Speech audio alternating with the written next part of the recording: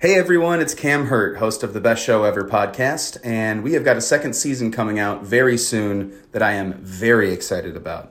We've got some very cool special guests, including musical acts that we all love, like Karina Reichman, Daniel Donato, Jake Brownstein from Eggy, Rick and Peter from Goose, and many more. Tune in for new episodes dropping on Osiris Media March 5th on the Best Show Ever podcast.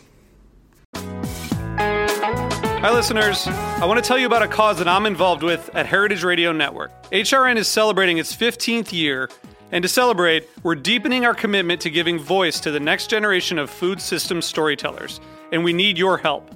Our internship and fellowship programs help activate new possibilities for underrepresented and underestimated young people through experiential journalism, audio engineering, and production training. Through these unique programs, HRN helps food equity stewards build essential workforce readiness skills that expand their potential and foster economic mobility. Please consider supporting these critical programs.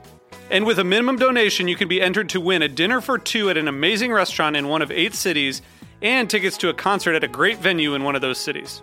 We have incredible partners across the country who have donated, as they also share our passion for helping to educate the next generation of food systems storytellers.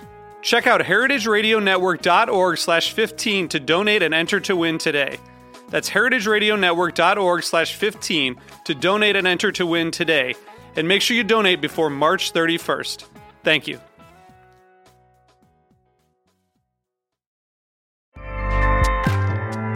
Acast powers the world's best podcasts. Here's a show that we recommend.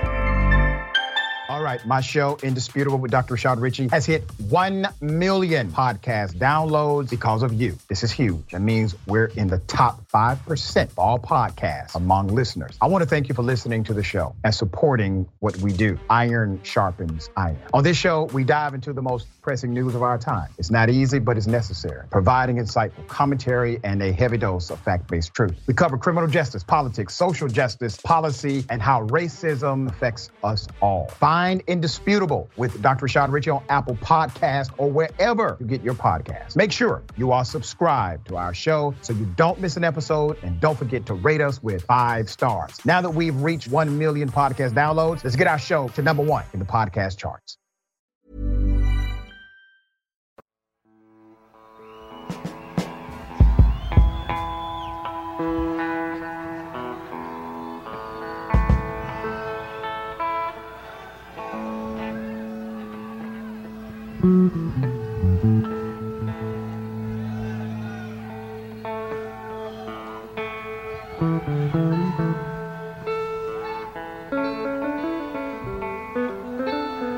So take a step back, take another step back, take another step back. I just feel like we need to say this at the start of our first episode, because if people are crowding the stage while we're jamming, the people up front, they're not going to be able to breathe. Don't you think? That's right. Is that a good precaution? Yeah, I mean, I figure people are crushing each other to get at this. I think so. Did you listen, by the way, to the banter at the start of this show on the audience tape? Maybe we can get into it when we're more fully into it, but it has excellent good banter. No, you mean like on the unedited? Yeah, on the odd version of this show. On the archive. No, not really. I listened to a soundboard show on re-listen that didn't really have much patter, so I missed the patter. I'll have to send it to you. Patter? It's really good. Oh, man. Let's talk about it when we're like really, really rolling. Okay. Well, this is 36 from the Vault. I'm Stephen Hayden. And I'm Rob Mitchum. Yes, and that was kind of the tuning up part of the podcast, I think, right there. Because it's like if we're doing a Grateful Dead podcast, you can't be like too polished in the introduction. I feel like you gotta have like we're wandering on stage, tuning up the guitars, maybe waving to the audience a little bit. Yeah, but it's part of building the anticipation of the show. And like if you're doing like a real field recording, you're going to include this part of the show on the tape. This adds to the authenticity of it. Right. We get like 3 notes in and an amp blows out and one of us has to tell like a corny dad joke while a bunch of like extremely burnt out crew members scramble to patch some wires together. It's the really authentic experience.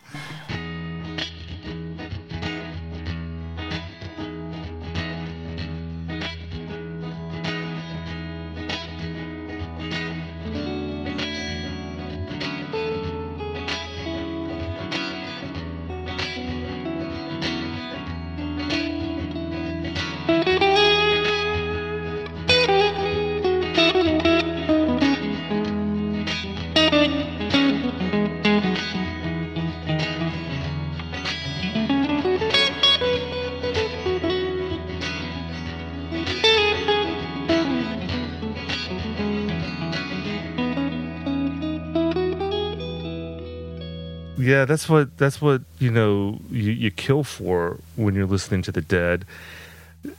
Although it's interesting, we're going to get into this in this episode, that like when you compare some of the like field recordings to like the officially released recordings, you lose some of that stuff. It's not quite as like unpolished as you like might imagine that it is, unless you kind of dig in deep into the tapes. Yeah, and I think, we'll get into it, but part of the story of the Dick's Picks series is that it took them a while to get comfortable enough to show that sort of warts and all Grateful Dead that you get on the bootlegs. So in this show, in this series, we're going to be talking about Dick's Picks, and Dick's Picks is this like series of 36 live albums that the Dead put out, and it started in the early 90s. And it went into into the 2000s, didn't it? I mean, didn't it wrap up like 2010, 2012 or so?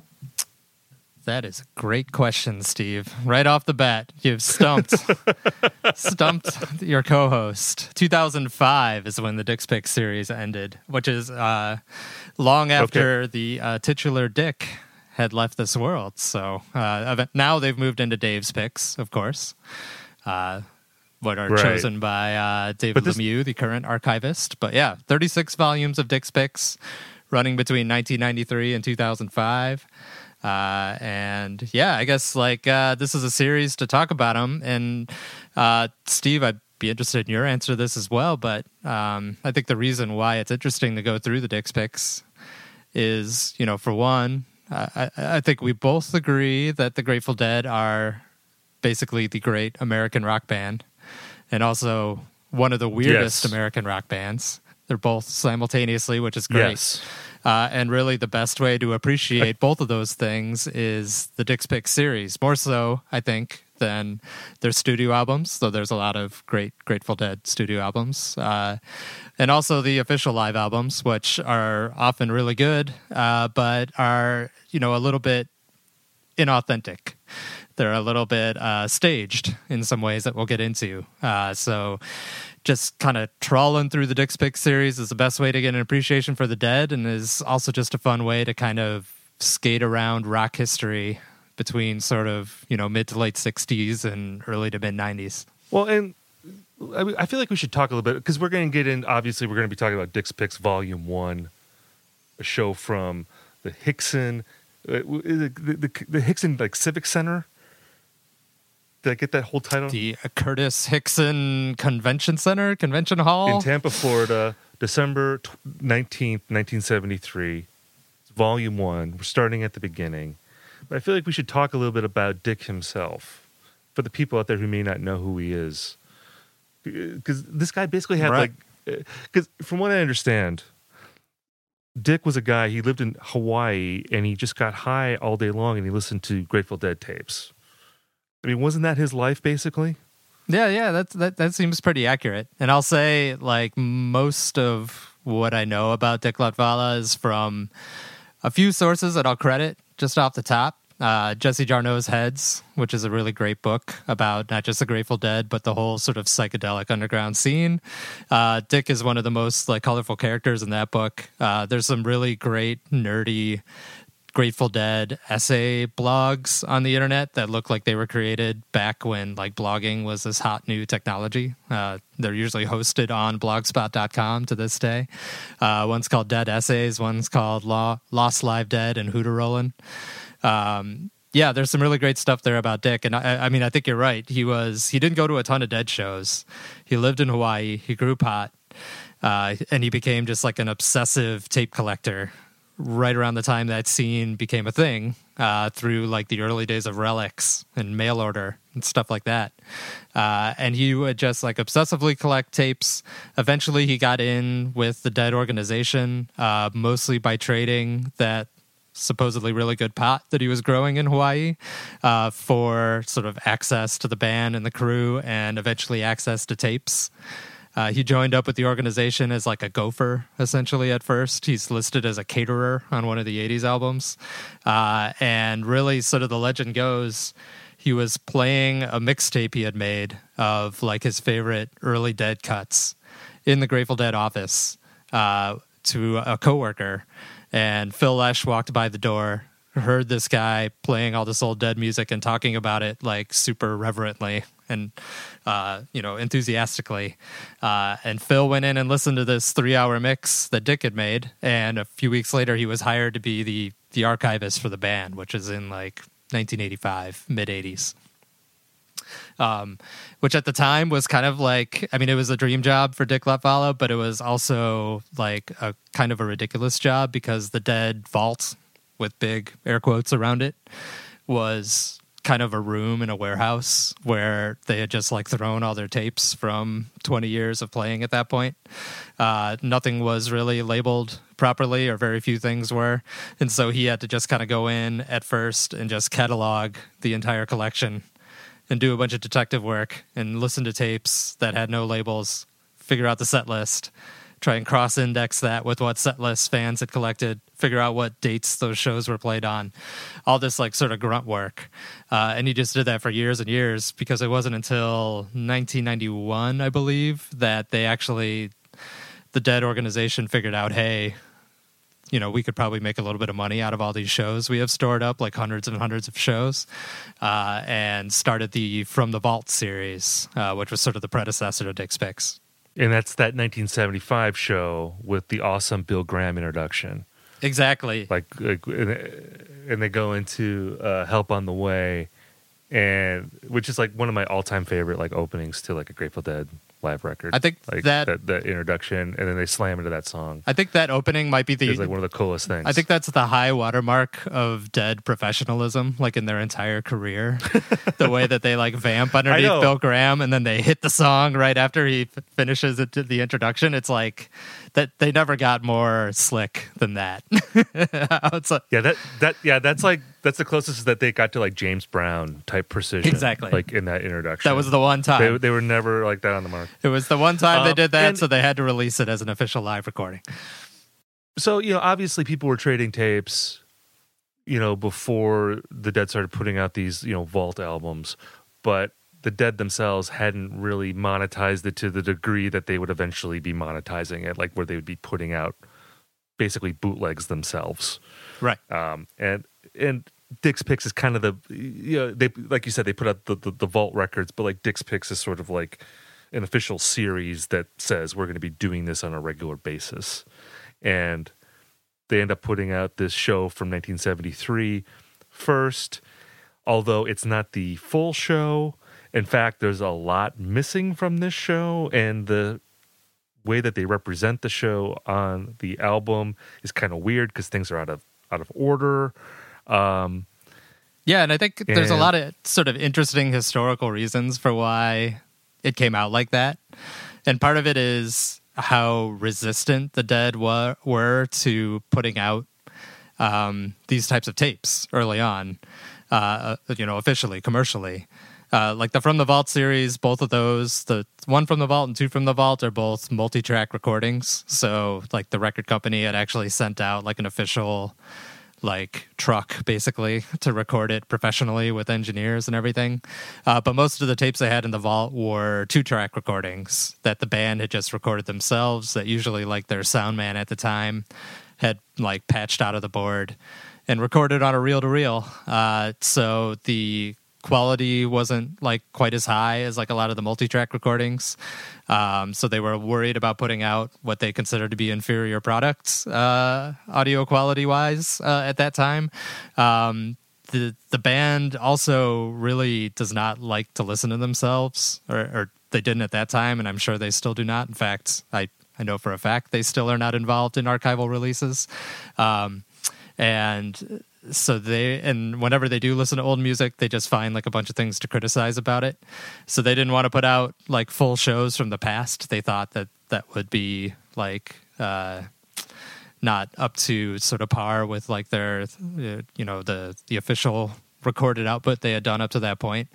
And then if they did want to put something out, they didn't want to make it more than 2 CDs. They thought it would be like crazy to put out a set that was more than 2 CDs long, which says a lot, I think, not just about the Dead, but about like what the live album was at the time when the Dick's Pick series started. Like today, like bands will just put out complete shows like nothing. I mean, a lot of times it's digital downloads instead of CDs, but like nowadays, especially in like the jam band scene, you're so used to having complete shows come out officially from the band, like, within an hour of the show ending. But back then at the time, like a live album was still like, I guess, considered to be a little bit more of a precious property that you like assembled from a bunch of shows or did a bunch of post-production work afterwards and put out with nice packaging. And that's not what Dick wanted to do with his Dick's Pick series at all. He just wanted to put out like raw music from the archives.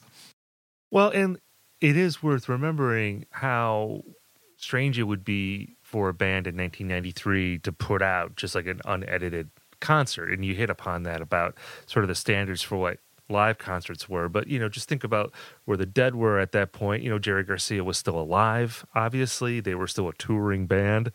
There really wasn't another band of a similar stature doing what the Grateful Dead was doing. Obviously Fish was ascendant at that point, but they had not quite hit that sort of arena band status that they would kind of achieve in the mid-90s. They were just about to do that. Mm-hmm. And, Pearl Jam hadn't done their thing, like where they put out like 80 live albums of their entire tour, like which they did, I think, in 2000. So the idea that, which now we would look at this and say, well, why didn't they just put out the entire show? But it's like the fact that they were even putting out these shows at all, it was kind of a revolutionary thing in the early 90s, and probably could have only been done by the Grateful Dead at that time.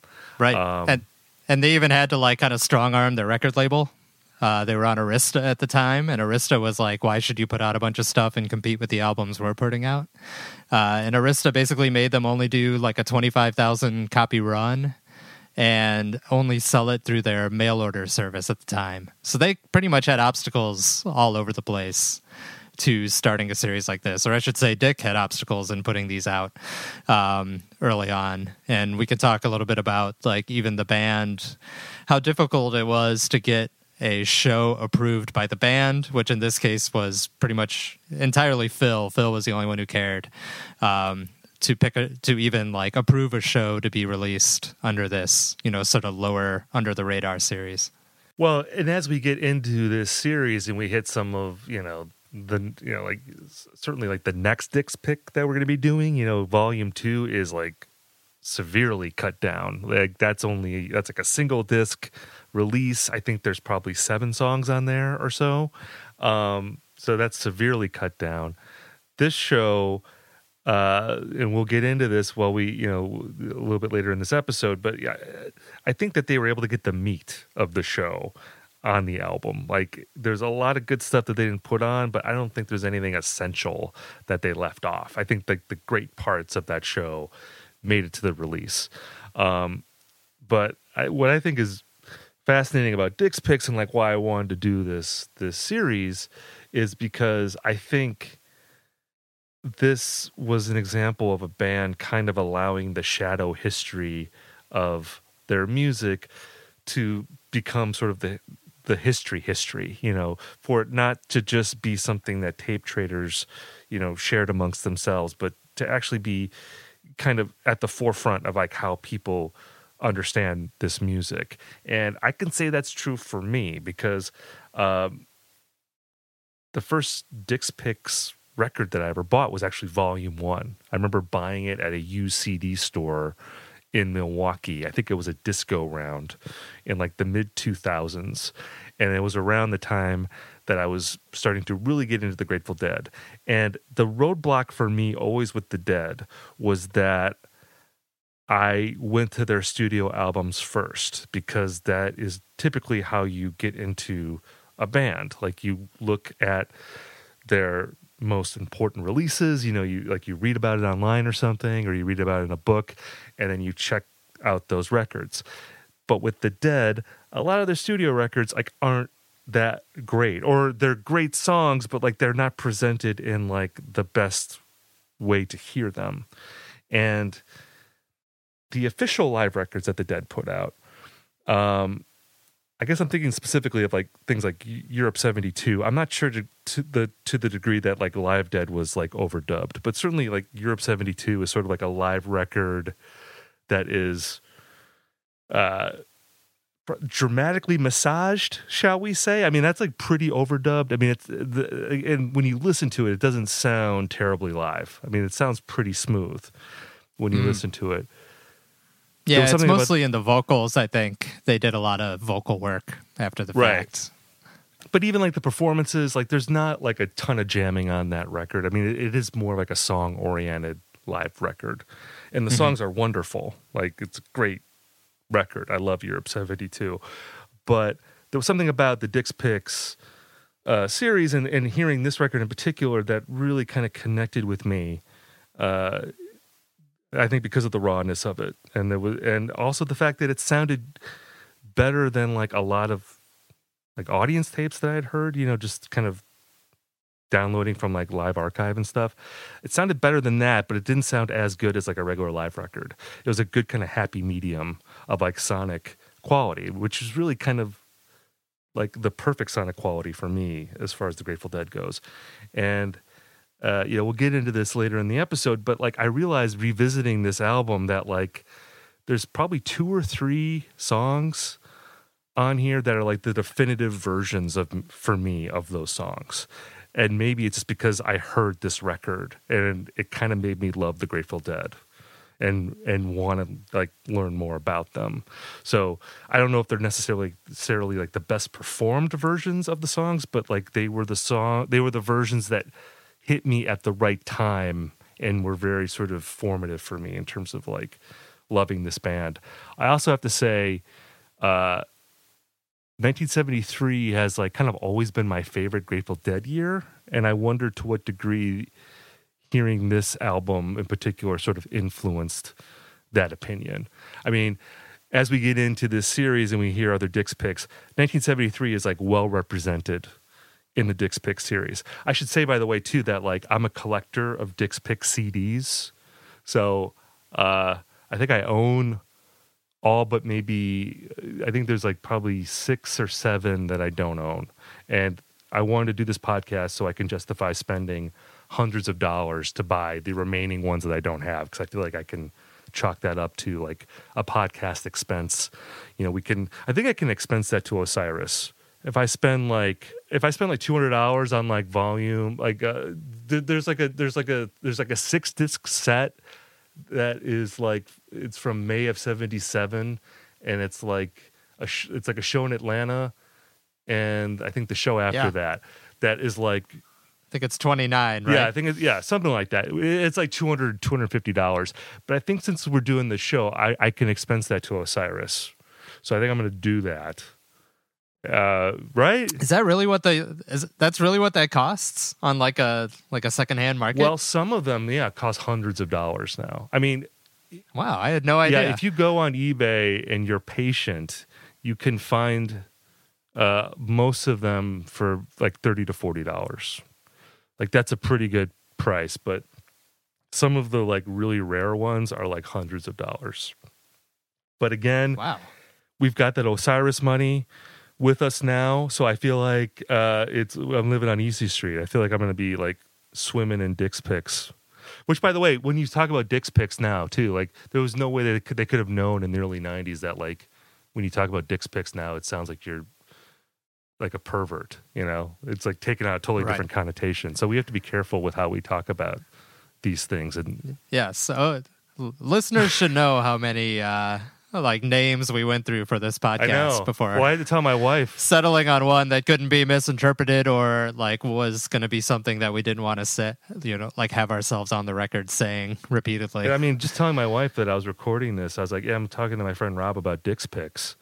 It's not something you can really say to your wife and, without some further explanation. It's pretty tricky. Yeah, no, my 7-year-old was looking over my shoulder when I was doing some research and asked me, what is dick? So that's what I'm dealing with on our side. Do you have a favorite dead year? As I said, I think I'm 73 is my number one. Do you have a favorite dead year, by the way? I really don't. It's funny. Like, I've never really settled on one. I know that's like the worst possible answer to this question on a dead podcast, but it's like, I mean, I definitely have like a range that I stick to. And this is going to be a long-running theme with this series, I think. Which, pretty much runs like 68 to 78, and I don't go outside of that very often. But within that, there's not really like a year that I go to again and again and say, yes, this is the dead. I mean, if like gun to my head, I might also pick 73, 74, for a lot of reasons we'll talk about in this episode, I'm sure. But there's not really like one episode that I am just like, we'll go to the mat for.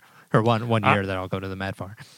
I'm so excited to get into like the 80s with you because I know the 80s are not like your jam at all with the dead. So, when we get into the Brent years and we're talking about like, like the silky crazy nights of the 80s, it's going to be good, man. I'm excited because I am an 80s person. I was going to say that I think my second favorite year, and this is going to sound like I'm a contrarian, but it also has to do with like shows that I heard early on that were formative for me. I'm a big 1991 person because I heard a bunch of spring 1991 shows early on, and like there's a show from Greensboro, I think, which is like 3/30/91. There's like an Orlando show, which I think is 4/8/91. Hornsby was playing with them. And it's awesome, man. There's not a lot of 90s in Dick's Pics. I think there's only like maybe 3 or so. But we hit the 80s with Volume 5. So it's going to get silky, man. It's going to be some silky, crazy nights coming up, man. I can't wait. I'm excited for it, too, because, like, if left to my own devices, I will just go back to 68 to 78 over and over and over again.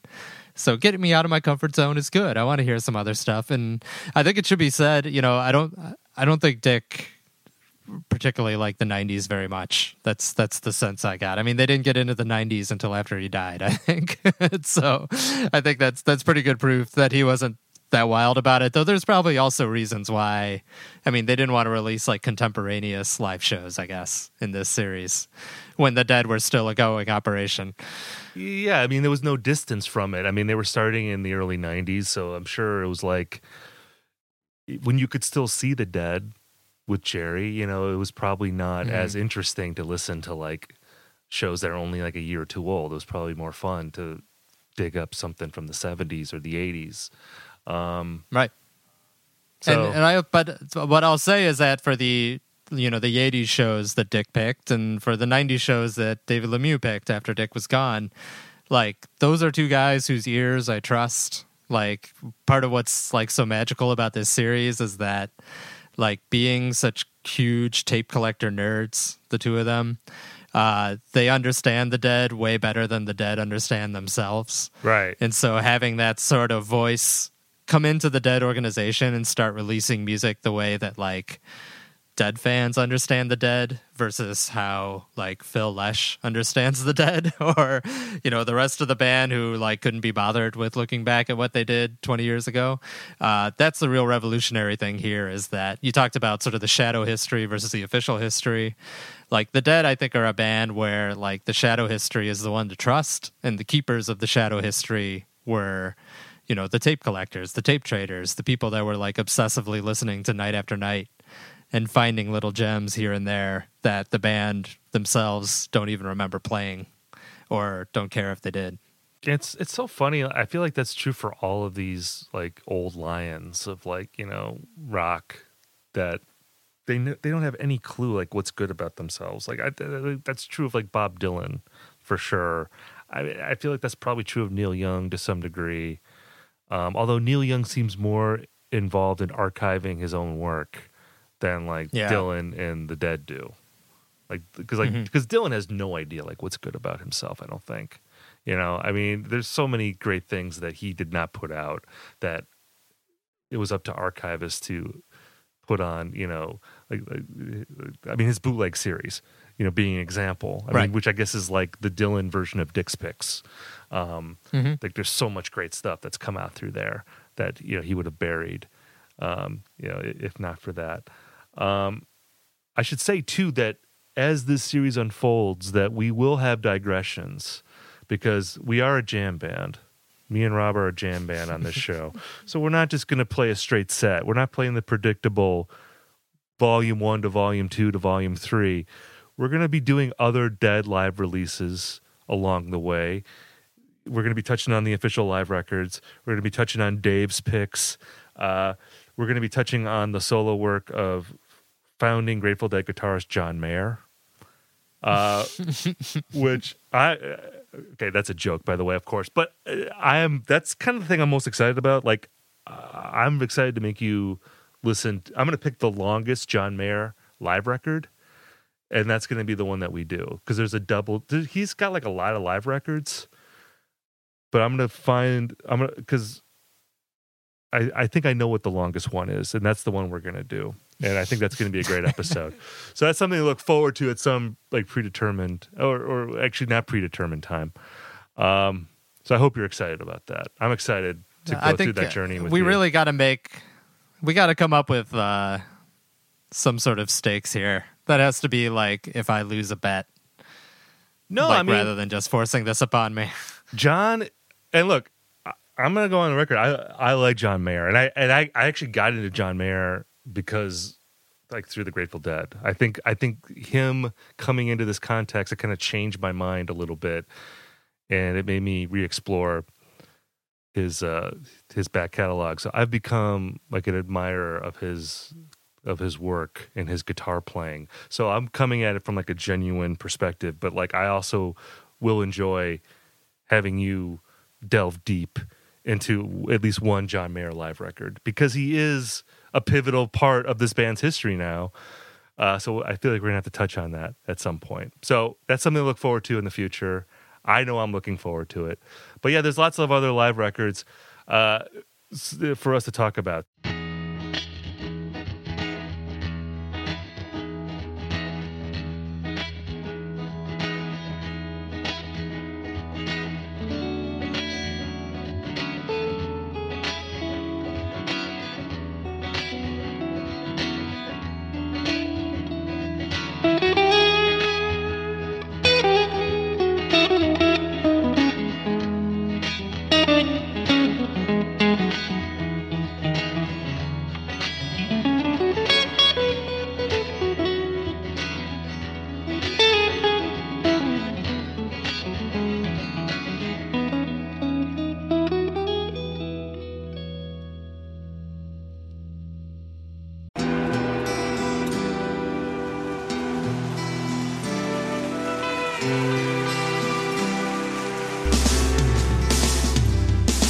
I don't think it overstates things to say that the Beatles were the greatest gift to entertainment and culture of our time, a secular religion, if you will, with their universal appeal and demonstrable impact on people's lives. I'm Robert Rodriguez, host of Something About the Beatles.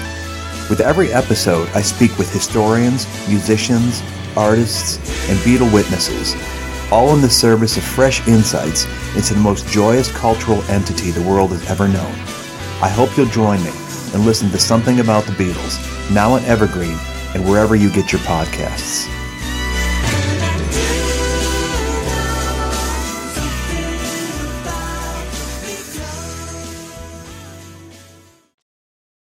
What is a city without its music?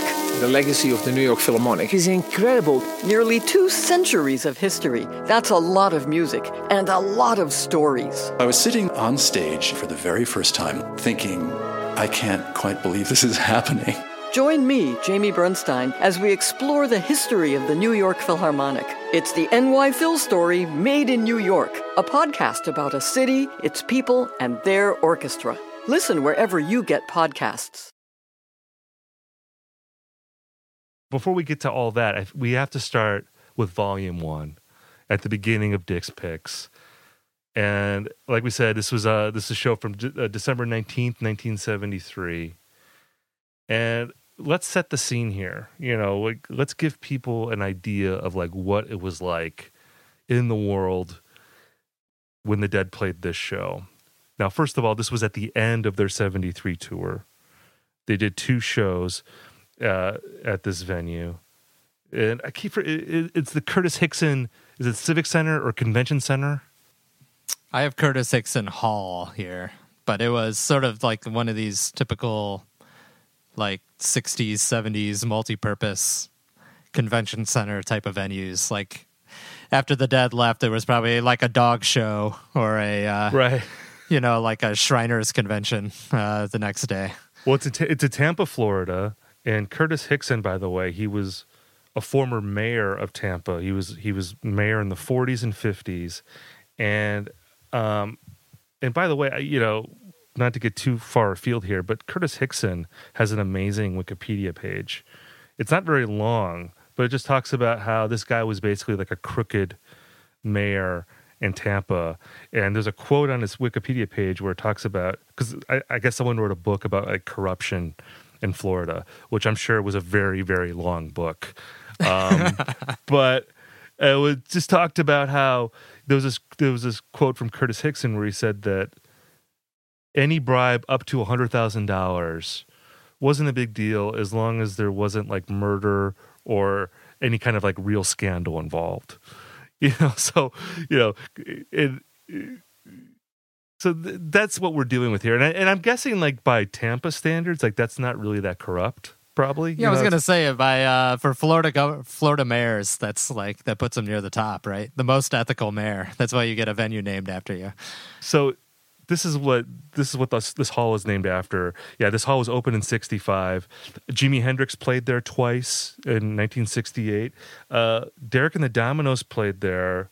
It was one of only 2 shows with Duane Allman at this venue in 1970, which would have been pretty amazing to see. And Janis Joplin played there. I guess David Bowie was there on the Diamond Dogs tour. So there was a period where this venue was pretty happening. The Dead played there 4 times, twice in 73. They played on December 18th and December 19th, the last 2 shows of the 73 tour. Then I believe they played again, I think it was it 78? I think once in 78, maybe once in 74. No, it's 2 non-consecutive shows in 1978. Okay, 2 sort in of 78. Part of what I like about this era of the Dead, both sort of early 70s and a little bit late 70s, is when they did play these sort of random cities, because I feel in Dead history you always imagine them playing in San Francisco or at the Fillmore East. They're playing in the Winterland Ballroom, or later on they're playing these big stadiums. But there was a time when the Dead were sort of on the circuit where they had to play. Just the other day, before we were recording this, a bunch of people online were celebrating the anniversary of a show in DeKalb. I'm just imagining seeing the Dead, up the road from me here in Chicago, up in DeKalb, where there is, nothing but Northern Illinois University. That's pretty wild. Well, and one of the things I love about 73 is that a lot of the shows that have come to prominence are in the middle of the country. So they're playing in Oklahoma City, they're playing in Salt Lake City. They're playing in the middle of America, and there is sort of a dustiness to a lot of these shows. There's also kind of an airiness or a mellowness to a lot of these shows too. I think this show in particular, the December 19th show and the show before it, both of these shows in Tampa are pretty mellow to the point of being almost austere at times.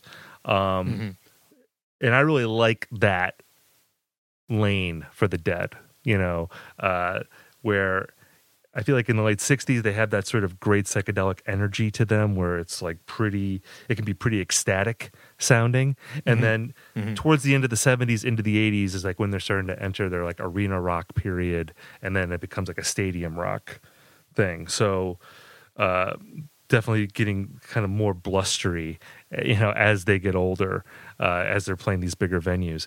But there's sort of a delicacy to what they sound like in 73, again, I guess airiness, for lack of a better word, that I really, really like. You might call it jazzy at times. It kind of reminds... I mean, the Dead always have like a country element to what they do, but there's something... I wouldn't call it country, but it has like a Western feel to it, to me, that really sucks me in. And I just wonder... to what degree just where they were playing at this time like influenced that. It feels very sort of like out in America, out in the road, we're like cowboys on the pasture, type vibe to these shows. Yeah.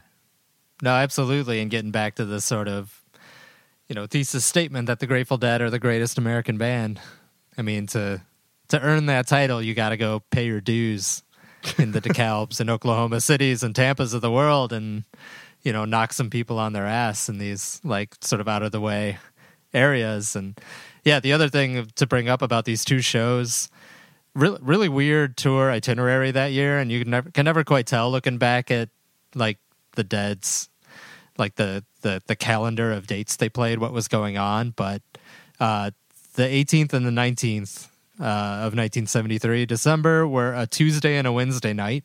So these are midweek shows, right before the holidays, but not necessarily, your weekend party crowd. And they hadn't played a show for, I believe, 6 days before the 18th, which was in Atlanta. And one article I read said they all went back to San Francisco between those two shows. So they didn't even like hang out in the Southeast. They like flew back home and then flew back to Tampa. So while they were touring for, several months up before that point, these are two shows coming off just like this weird, like end of tour, like layoff. And then they don't play any other shows for the rest of 73. There's no New Year's show. There's no like holiday shows. It's just, we're going to play 2 random shows in the middle of the week in Tampa. And then we're going to call it a year. Yeah, we're going to end the year by playing about as far away from San Francisco as we can get and still being in the continental United States, like the opposite end of the country in Florida. So let's kind of run down like what was happening in the culture this week in December of 73. The number one song in America, The Most Beautiful Girl in the World by Charlie Rich. Do you know that song? I had to listen to it today. You wanted to see the most beautiful girl in the world. Yeah, see, like a soft rock classic.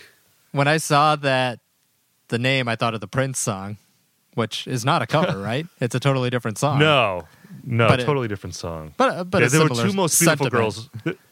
You would think that if these songs were accurate, there would only be one song, The Most Beautiful Girl in the World. But apparently, there were multiple beautiful girls in the world, according to Charlie Rich and Prince. Actually, I think the Prince song they were a couple decades apart, so is the Prince song a cover? I think it might be. Huh.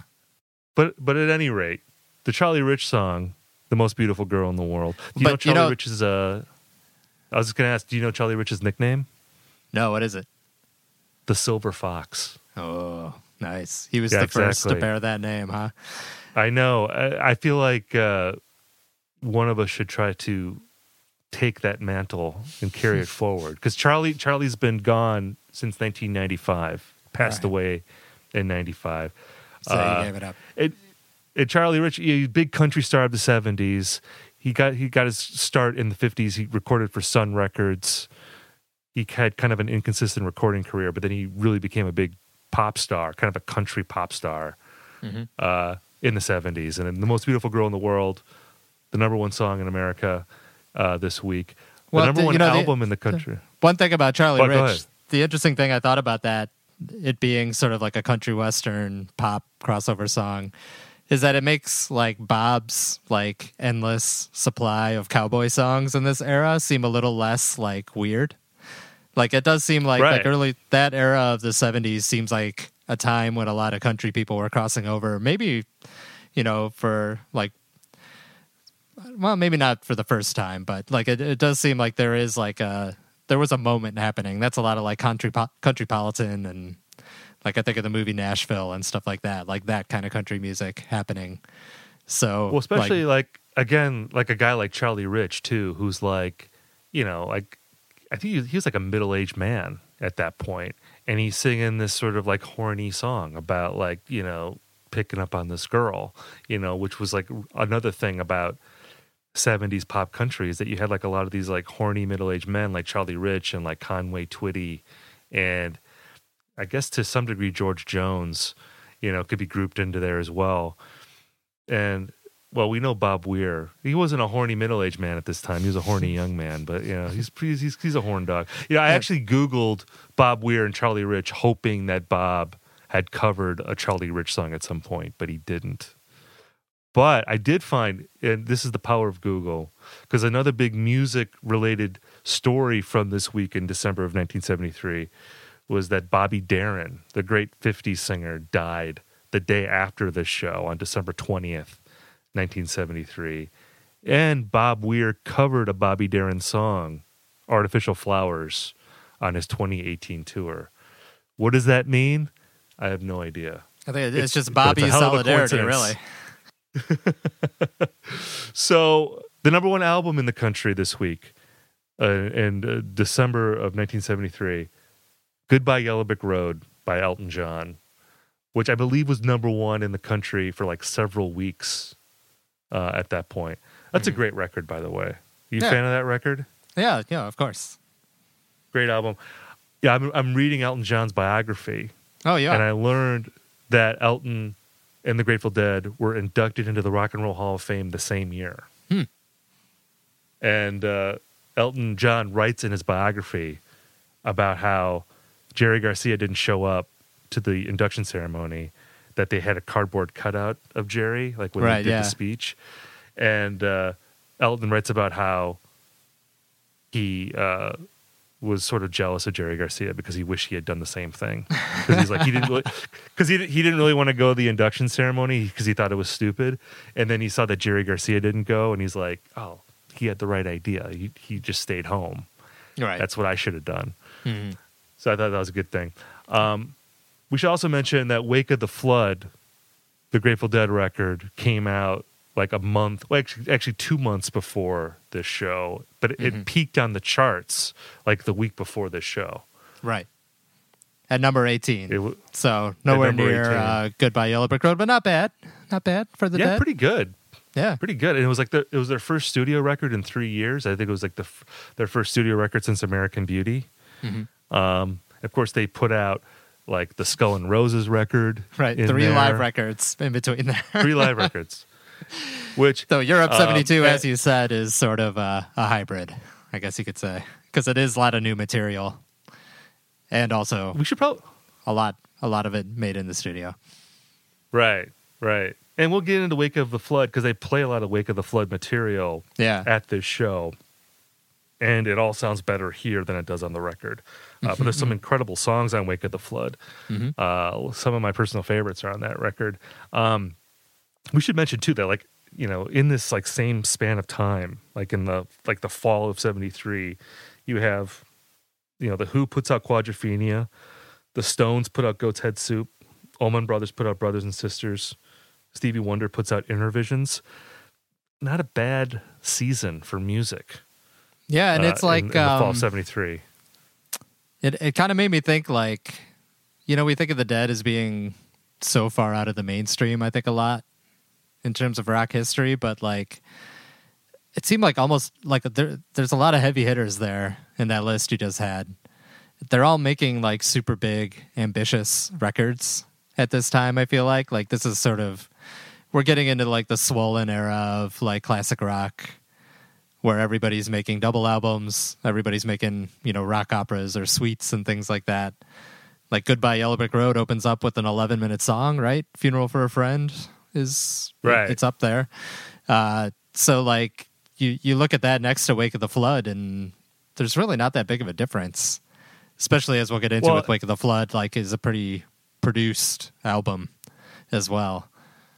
Well, and like another record that came out, I think like 2 weeks before the show was Tales of Topographic Oceans by Yes, which is like sort of the height of like excess in music in '73, like where every song is like 20 minutes long. Yeah, one song record. per side, baby. Yeah. And do you think Jerry liked progressive rock? What do you think Jerry thought about progressive rock?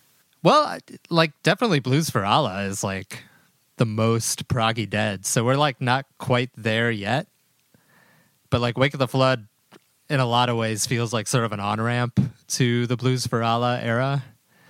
And it's like, as you said, it's like it's got a little more like of a jazzy feel than like a proggy feel at this point. But there is a suite on it. And, there's like some ambitious stuff going on as far as like guest musicians, and it you see sort of foreshadowing of Blues for Allah and Terrapin Station and like a lot of the more sort of ornate dead of the mid to late 70s. I just love I like to imagine that like Jerry like got home like from a tour and like put on like The Lamb Lies Down on Broadway. Like was he rocking like the sort of whimsical British folk, like proggy rock of the 70s? Part of me thinks he would like it, and the other part of me just feels like it'd be totally anathema to like what he would be into. Yeah, I mean, I could see like he was such like an old folky, like at heart, in terms of like just the old blues folk songbook. A great example of which we'll get to in this show. But I don't know. I feel like he'd be more of like a British prog fan. I feel like he'd be like a Fairport Convention type of fan. So Genesis Genesis kind of like the, like sort of peripheral to that, sort of like more inching more towards the poppy arty side of that. But I could see a lot of that like early 70s like Canterbury prog scene being Jerry's kind of thing if it got in his hands. Yeah, I would say Jerry would definitely fuck with Fairport Convention. Probably would not fuck with Yes. Probably would not fuck with Genesis. The question is, would he fuck with Jethro Tull? Because Jethro Tull's kind of in the middle there. That would be the question mark. Yeah.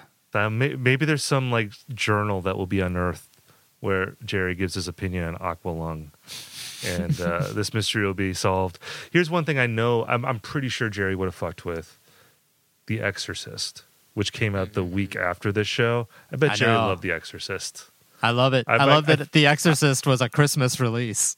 It was like that blows my mind.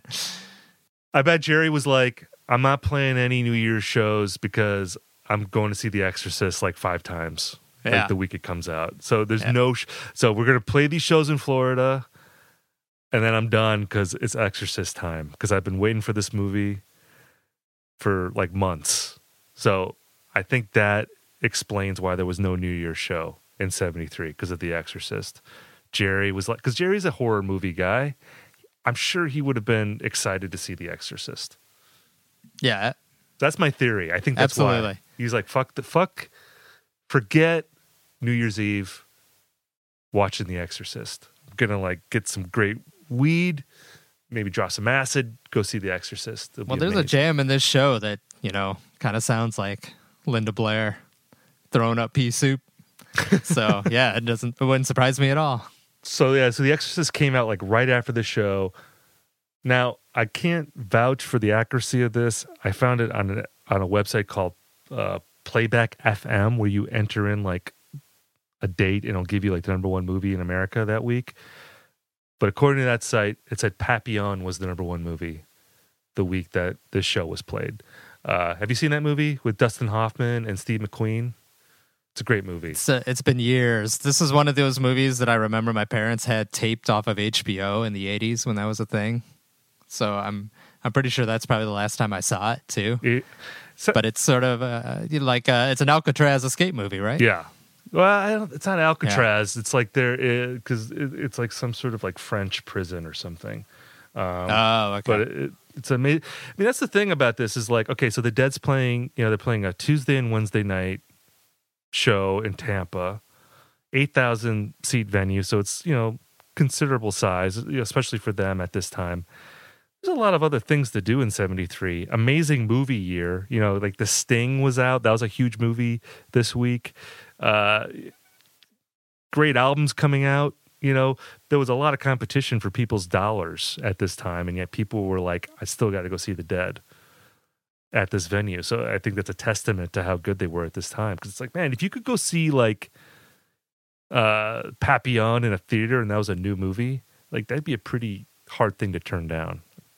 But if the Dead's in town, you're obviously going to go see the Dead. But I'm just saying, culture was like pretty fucking awesome, I think, at this time. All in the Family was the number one show.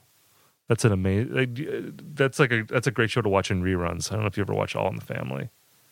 I just assume All in the Family is going to be the number one TV show, like for every 70s Dead show, right? Well, either that or MASH. I feel like it's that or MASH. We're gonna have All in the Family and MASH. The number one book was Burr by Gore Vidal, or Burr, which is about Aaron Burr, the former president. I guess this was like the Hamilton of 1973. I also feel like should mention Breakfast of Champions by Kurt Vonnegut was the number one book in America for like 2 months that summer of 73.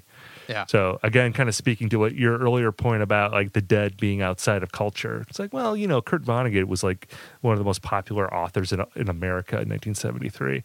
So, kind of makes you feel like the Dead were maybe more mainstream than we might think in retrospect.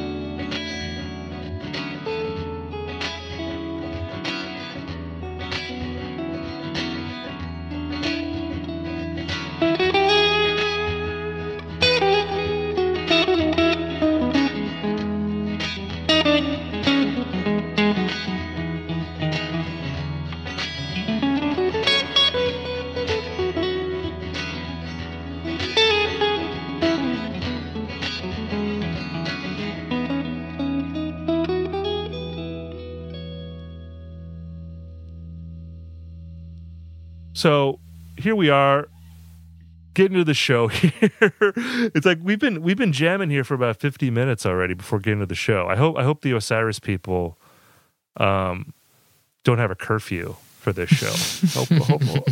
I hope they're letting us jam on here. Don't want to shut our power because we're just getting cooking here. But I think we've set the scene here for this show. Great time in America, awesome culture, and the Dead is right in the middle of it. So let's get, I guess, into disc one of this show. And it's interesting because disc one really does not resemble like set one at all of the actual show. Yeah, it's totally scrambled. And I think like a little bit of it was just trying to fit what they could on like the the format of a CD. And we should say by the way that you can go on like the Relisten app or you can go on Live Archive and you can hear a soundboard version of the complete show of this. Like if you want to compare the show to the Dick's Picks release. I should also mention too that December 18th, the show before this, there's also a soundboard of that, and I would really recommend checking that out because that's a pretty awesome show too. But basically, like the first 9 songs are chopped. Yeah. So you have Promised Land, you have Sugary, Mexicali Blues, Direwolf, Blackthorn Wind, Candyman, Jack Straw, all gone. And they're all pretty good versions. Like it sounds really great. Like it's a fun show to listen to, but I kind of understand like if you had to be judicious on what you were going to put on, like why you would cut those out. Yeah, and I think, from what I've read, Dick Latvala was very much in favor of releasing complete shows instead of this sort of like abridged version that they had for the first, few volumes. But he was also very much like felt like he didn't need to put out stuff that people already had good versions of. So like people asked him like right from the start, like, when are you going to put out Cornell 77? When are you going to put out Veneta? And he was like, everybody already has a great tape of those shows. I don't need to put that out. So I feel like part of his decisions for what went into this release, as far as picking particular songs, has to do with the fact that like there's already pretty good versions of these songs out there. Particularly like a lot of these are sort of Europe 72 era songs. So I think maybe he thought like, you know, there's a ton of good Candymans out in circulation already, or if there's not, we're going to get to it in one of these other shows. So I'm going to really like dial in on stuff that they were doing really well in 1973. And we'll just leave that stuff on the cutting room floor for somebody else to pick up later. Well, the first song on the Dick's Picks release is Here Comes Sunshine, and which is, I think, like the 12th song in the set. Like there's actually like Big Railroad Blues and Big River are before it in the actual show, but they get slotted after it on the record. Right. It seems like a pretty strategic move, though, to put this song first, because, I mean, it's an incredible version of this song. And when I was saying before about how there's like 2 or 3 songs on here that are like the definitive versions in my mind, like this is the definitive Here Comes Sunshine for me. Like, and I remember hearing this for the first time, and this is going to sound like a cliche, but it's true. I bought this album like on a spring day, and like I literally like rolled my window down in the car while this was playing. And, you know, there's like no introduction to this song. You know, there's no crowd noise. You just hear the guitar at the beginning, and it's that very sort of airy, kind of almost twinkly sounding guitar. It sounds like a little faint. Like I remember having to turn up my stereo fairly loud so it would come through. But it seems like that was strategically done because they wanted to spotlight that song, and they knew that this song would sort of set the tone for the record. Steve, was it a cloudy day and a rainbow came shooting out and reflected off your car windows, and some dancing bears crossed the street in front of you, and a skeleton tipped his Uncle Sam hat at you, and exactly. And then like I went to a peace protest, and I put a flower in the gun of a soldier, and it was the best of times. It was the worst of times. It was a poetic day. No, I mean, it was like one of those great moments where you hear a song that's kind of like, oh, this is like what you want to hear when the sun is shining outside, and you can roll down the window and you can hear this song. You can hear this like 14-minute song that's going to unfold for you. And so it was just beautiful. It's a beautiful version, and it's interesting because it's like, again, there's something about the way that we're playing here, and I feel like it's probably related to some degree to it being the end of the tour. There is like a sense of exhaustion that you hear in the playing, but not a bad exhaustion. It's sort of like a body. It's like they're really chilled out, and they're really kind of laid back, and they're not pushing it at all. And there's something about their ability to kind of lay back the way they do on this song, and I guess, you know, throughout the record as it unfolds, that shows like a real confidence to me that they could like, because it's not like lethargic. It's not like they're unfocused. They're deep in the pocket. They know what they're doing, but they also don't feel the need to like be overly aggressive, you know, like, because they don't have to be aggressive. You know, there's something kind of beautiful about what they're doing here. And you definitely hear it on this song, and you hear it on some other tracks as well that we'll talk about in a bit. But I just feel like this version, for me, is the one I always think about. Like if I want to hear this song, like this is the version I go to. Yeah, and you know, we're not always going to have this degree of specificity as far as why certain shows were picked. But I did find an actual interview with Dick Latvala from Dupree's Diamond Blues, which was sort of like the Grateful Dead like fanzine that went out for a lot of years, where they interviewed him, And he said, like you said, that the 18th was a show like that was just as good as the 19th, and also had a good tape. But he said he put out the 19th basically because of the "Here Comes Sunshine." Like he thought that was just like the best possible version of that song, and he wanted all the Deadheads to hear it, and so the 19th it was, and that makes sense why he would just go ahead and put it right at the start of the disc, like no intro at all. Let's get right to it. Here's "Here Comes Sunshine." And I agree. It's an amazing song. It's like, I think because they retired it for so long, like they started playing it again in the 90s, but it really only had a run of a few years, I think, after Wake of the Flood came out. And it's one of those songs that just shows so well what the Dead did best without it like tipping over into cliche, I feel like. And maybe like some of the like great Dead songs are cliche to me just because I've heard them so many times and I still love them a lot. But like, like China Cat, I Know You Rider also is like another song that I think really shows the Dead at their best. But it's also like, for a Deadhead, like one of the first songs you go to when you want to talk about great Dead songs. "Here Comes Sunshine" is one that like it had such a short run that it feels like a little more special when you find a great version. And it kind of has that same sort of China Rider, especially this version, like vibe to it in terms of the jamming. And it's just like, it's a real pleasure to hear and not something I ever really get burnt out to because like you just don't hear it that often. But yeah, I totally agree. It's a great version. It has like so many like sort of mini jams within the song. Like there's kind of like 3 different jams that happen and they just feel very organic. Like there's even one sort of at the end that just seems completely like tacked on because they just enjoyed playing this song at that time and they just wanted to keep playing it. And yeah, it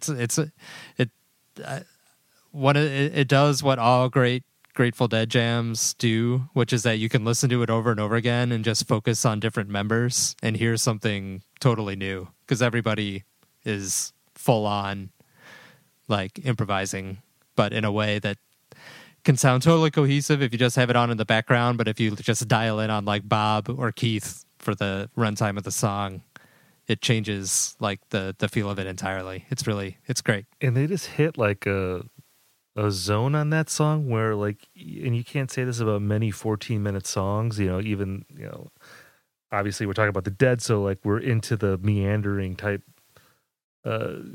songs and everything. But like this song like never seems to drag for me. Like 14, it's like this probably could have gone like 28 minutes. And I probably wouldn't have been bored by it. Just something about the groove of this song. It's very hypnotic. It's very soothing to me. It just sounds perfect. And there's other great versions of this song that they performed in 73. There's actually like a pretty good version in that Pacific Northwest record that they put out last year. Yeah, that's what I was like, again, I always feel like this is the version that I measure all other versions against, and like I don't like that one quite as much as this one. It's interesting that we go from this song that like wasn't performed a whole lot in terms of the Dead's overall history to Big River in the second slot, which was like one of the go-to songs for Bob, the cowboy songs, this song in El Paso, Mama Tried, it's like, am I missing one in terms of like the oft performed like country songs that Bob would do? I mean, I feel like those are like the big 3. Yeah, Bobby McGee is kind of in there too, or Me and My Uncle. Like those are the original ones, I guess, but they're very much same vibe. Because like the next 2 songs are 2 longer songs from Wake of the Flood, Mississippi Half Step, Up Tune Toodaloo, and Weather Report Suite. And it's interesting because they actually play Weather Report Suite the night before too, which is like kind of like a long song. Because like most of the sets, like from those 2 nights, like they managed to play like pretty unique sets. Like they didn't really repeat a whole lot of songs over those 2 nights, but they did play that song twice. I actually kind of prefer the one from the night before, maybe because like Phil talks over the introduction on the 18th, where he talks about how this. I didn't hear it. What does he say? Something like, "Oh, this is like the slow part," or "This is like the quiet part." And I like that. I mean, I like Weather Report Suite. It's funny to me because, you know, this is like a 15-minute song, you know, multi-part track. And I think on Wake of the Flood, the song before it is Eyes of the World, which on the record is only about 5 minutes long.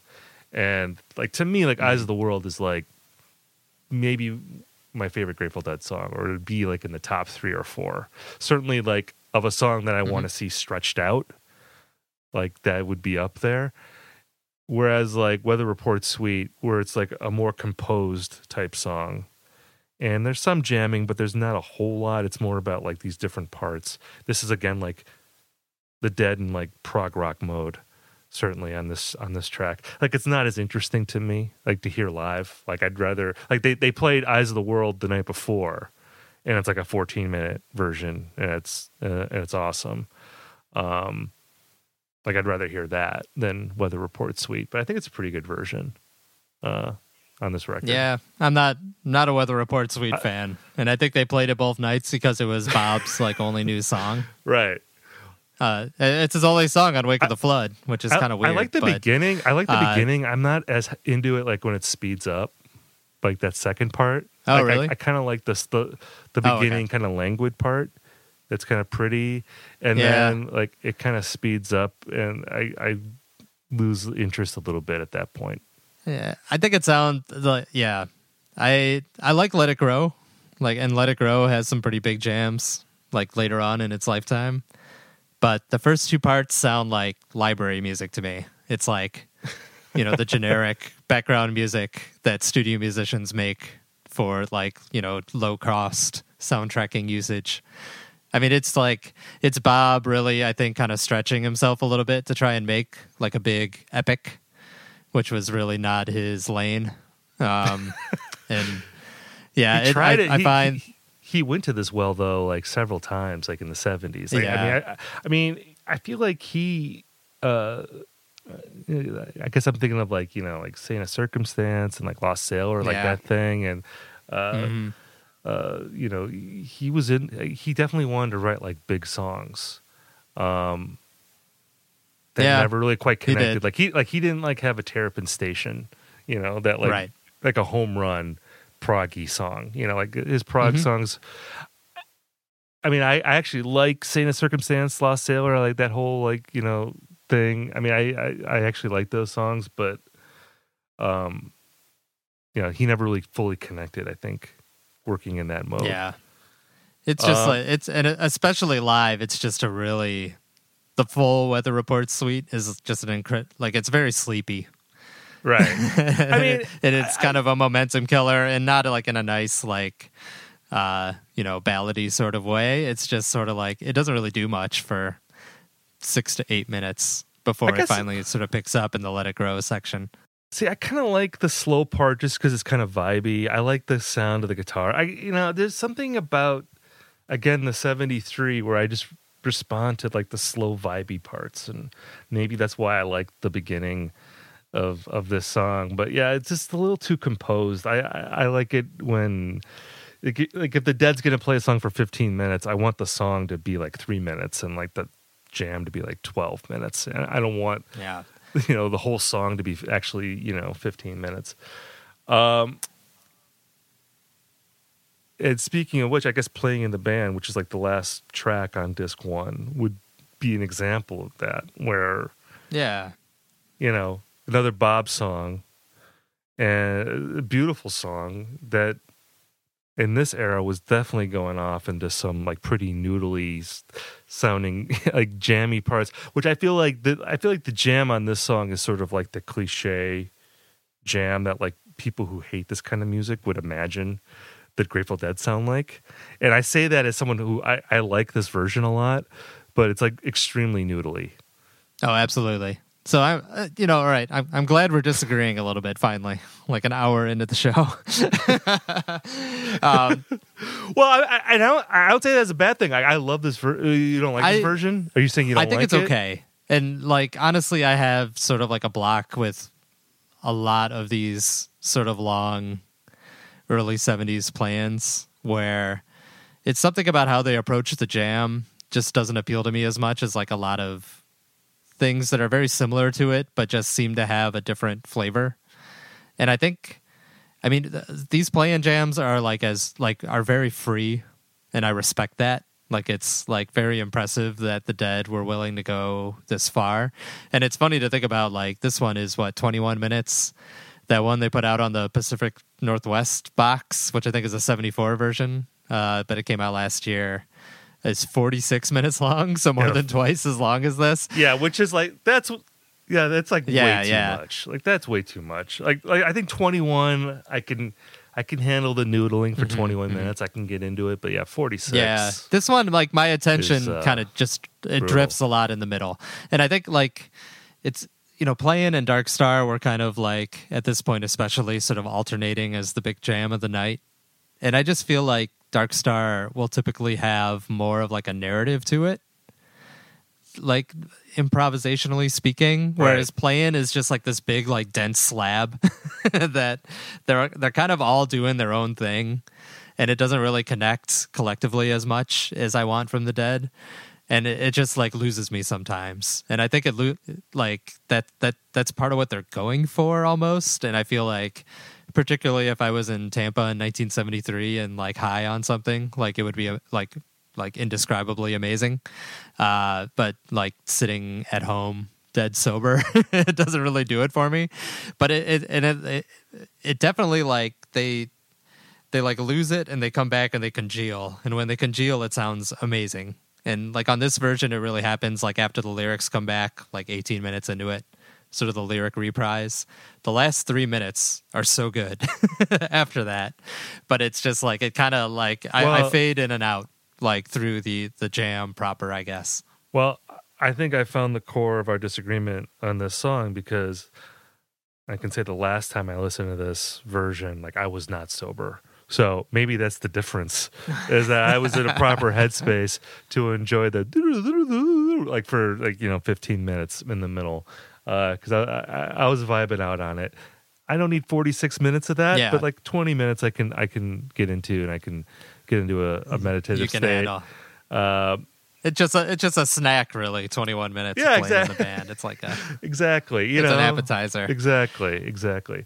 One thing I want to say, like, and this is relevant to Play-In, and also like earlier on this disc, the half step, which, in keeping with the like sort of out of order shenanigans of this set, the half step was actually the second set opener, which I don't. But they like plop it in the middle of the first disc, which is like strange. I'm not sure exactly what the reasoning was here.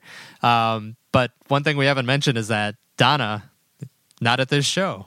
It's like this weird sort of like anomalous 5-piece lineup in 1973, because Donna had a very good excuse for missing work. She was actually giving birth to her and Keith's child. It's funny that the Dead just like kept on playing, and that Keith was not present for giving birth to his first child. But there you go, rock and roll in the 70s. Well, yeah, Keith, not the wokest of work environments. Yeah, I was gonna say, like, Grateful Dead in the 70s. I feel like those guys like were maybe not like the let's hang out in the delivery room type guys. It's just my feeling. Sure. The culture of rock and the culture in the band. There was a little bit of Mad Men era left over, even in the hippie culture, I think, of the 70s. I think especially in the hippie culture, probably. I mean, it's like, so it's a big like bugaboo I have with the Grateful Dead, like the discussion around the Grateful Dead. And I feel like it's gotten better recently, but like I really think the like knee-jerk anti-Donna stuff is silly. And silly at best and misogynist at worst. And like, Donna, she can be harsh. Like, there's a lot of those Play-In screams that make me wince as well, but like, it's not like the dudes in the Dead were like note perfect singers themselves. Right. And so I feel like it's a little bit unfair to hold Donna to that standard when they were dealing with, crazy 70s sound systems where they couldn't hear themselves half the time. Right. And like, I actually kind of miss her, like, at parts of this show. Like, Half Step is a song that I really like Donna's part on. And it sounds very strange, sort of the Rio Grande part at the end of Half Step it sounds really weird to me without Donna singing over everybody else. Well, so I don't know. It's like I don't think it was any factor in releasing this show at first. Like I don't think this is like, oh, we got to get a show out that doesn't have Donna on it to appease the Deadheads. But I do think it's a little weird and non-representative that they picked like, you know, a rare Donna-free maternity leave 73 concert. Yeah, I feel like for this release. I feel like it was not a coincidence that they did that. And I have to say, you know, I hear everything you're saying. There are times where I really appreciate what Donna brings to the band. I love the idea of her being in the band. I love the band photos, like where she is in the band. Like I like how they look with her. However, in this show, there was no point where I missed her or Mickey. Obviously, Mickey was not playing at all with the Dead at this time. But like a one drummer Grateful Dead lineup without Donna. All due respect to Donna, but I feel like this is the Dead as there is no extraneous elements in this lineup, and it does not hurt the show. I'll just say that, you know.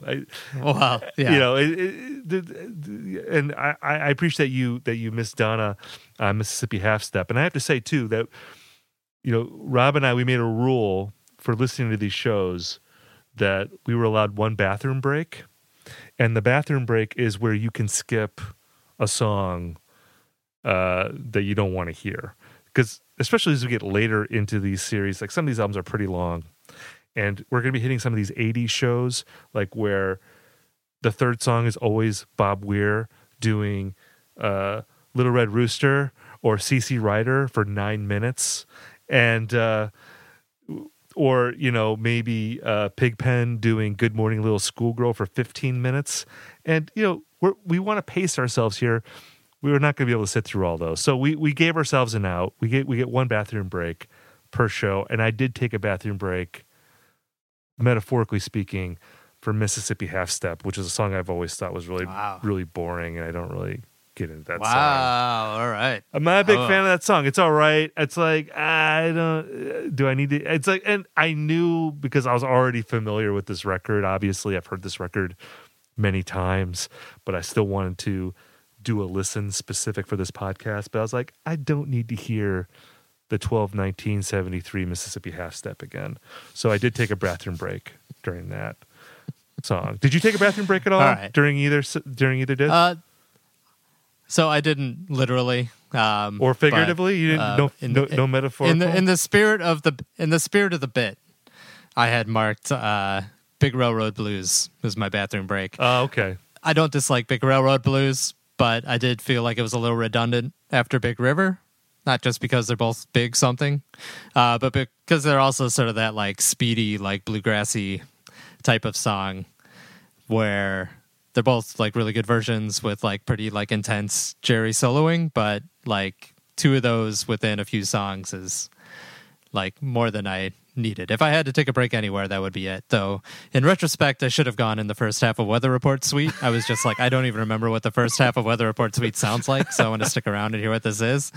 But if it ever comes up again, like, absolutely top of the list, bathroom break. My bladder was empty for Weather Report Suite. I gladly sat through that. I had no problem sitting through that. I will say, you gladly sat. Sat is the key word there. You were like, you sat and pondered well, it. Yeah, you know, there's no dancing during Weather Report Suite. You can chill out and contemplate. I will say too, like Big Railroad Blues, you could have plugged in Candyman or Dire Wolf in that spot. I would have been pretty happy with either one of those songs from the actual first set of the show. I actually like the version of Dire Wolf from this show. It's a little bit slower, has a really cool, you know, some really cool soloing from Jerry. I mean, I also love Sugary. You could put Sugary on every Dick's Picks, and I would listen to it, especially from the 70s, because it's usually like at least two great Jerry Garcia guitar solos in that. And like when they got to 77, they would do like 15-minute versions of that where Jerry would just solo forever, and it was great. I guess I don't. The soundboard that I heard actually cut off the end of Sugary. I don't know if there's like any complete versions of that song, but like on Reload. Well, that is something like we always have to consider with these things is like they actually had to do like tape flips and stuff like that. Like, you know, they couldn't record these shows totally continuously. So there are like good technical reasons why they couldn't include certain things. And I also wonder if like Big Railroad Blues is just like the song that fit. Like they have a maximum amount of music they can put on a compact disc, and Big Railroad Blues is a nice little tidy like 4 or 5 minute song versus, however long Sugary is on this night. So, there's other reasons for why they had to make these decisions, but it's fine. I like that they sound very. You've been talking about how kind of like slow and exhausted and languid the pace of these shows is, and it's nice to have a few songs in there that show that they had like pep when they needed it. Absolutely.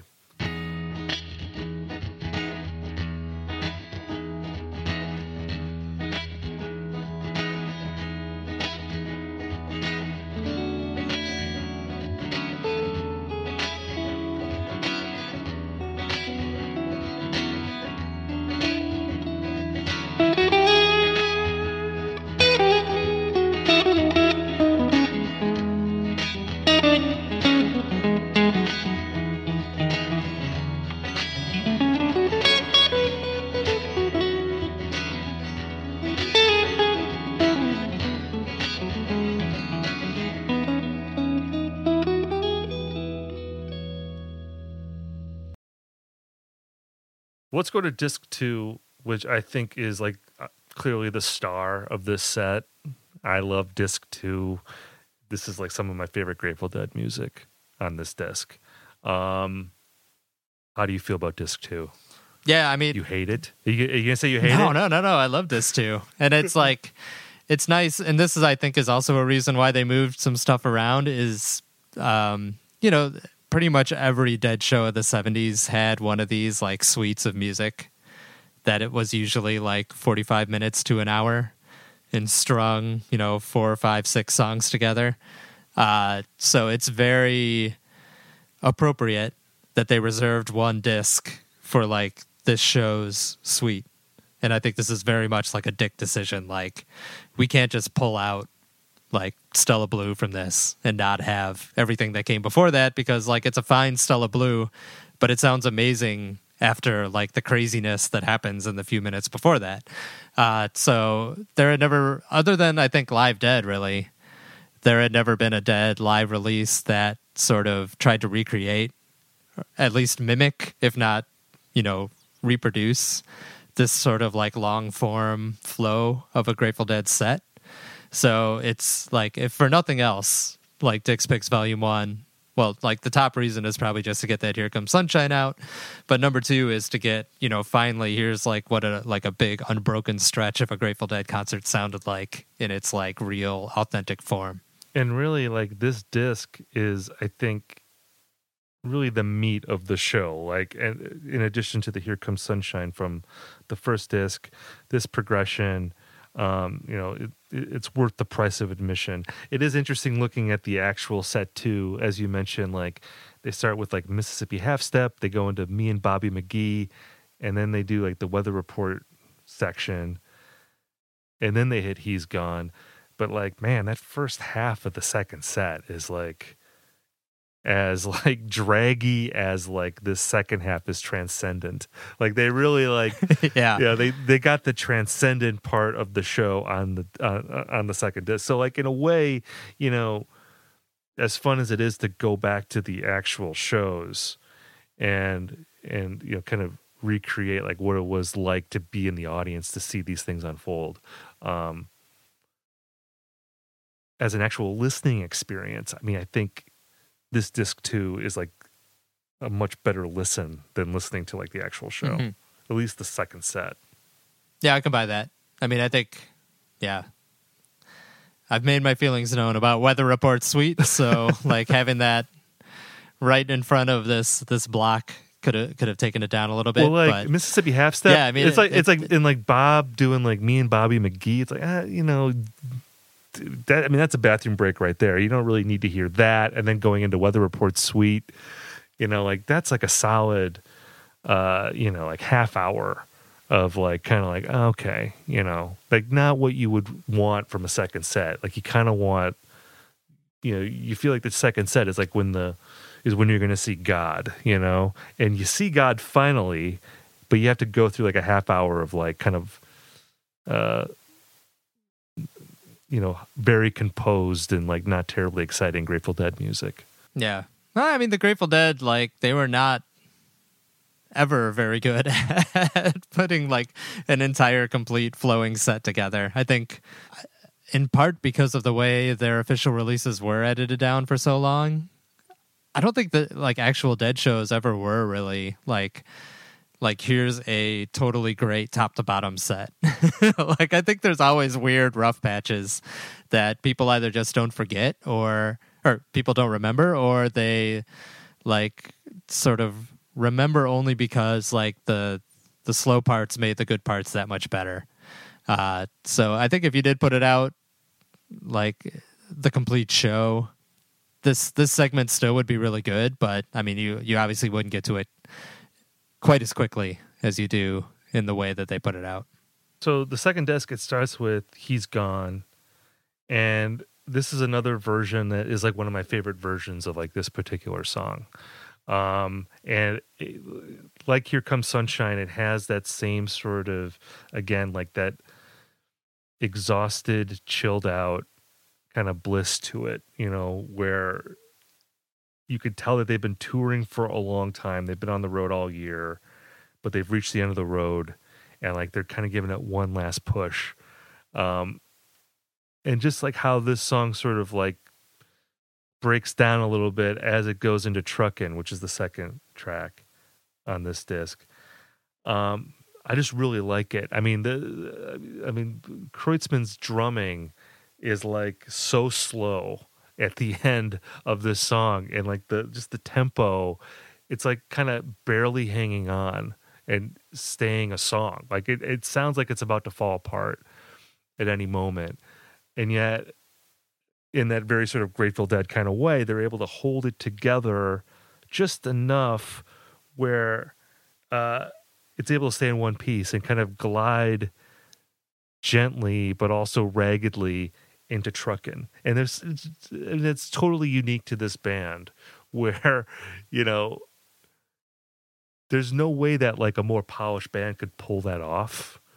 You know, but they also were so skilled at this time that there's a kind of grace to it at the same time. It's like a ramshackle grace. And I feel like this song, this performance to me is just like maybe the best example of that. Because it's slow, it's kind of teetering a little bit, but it still has a groove.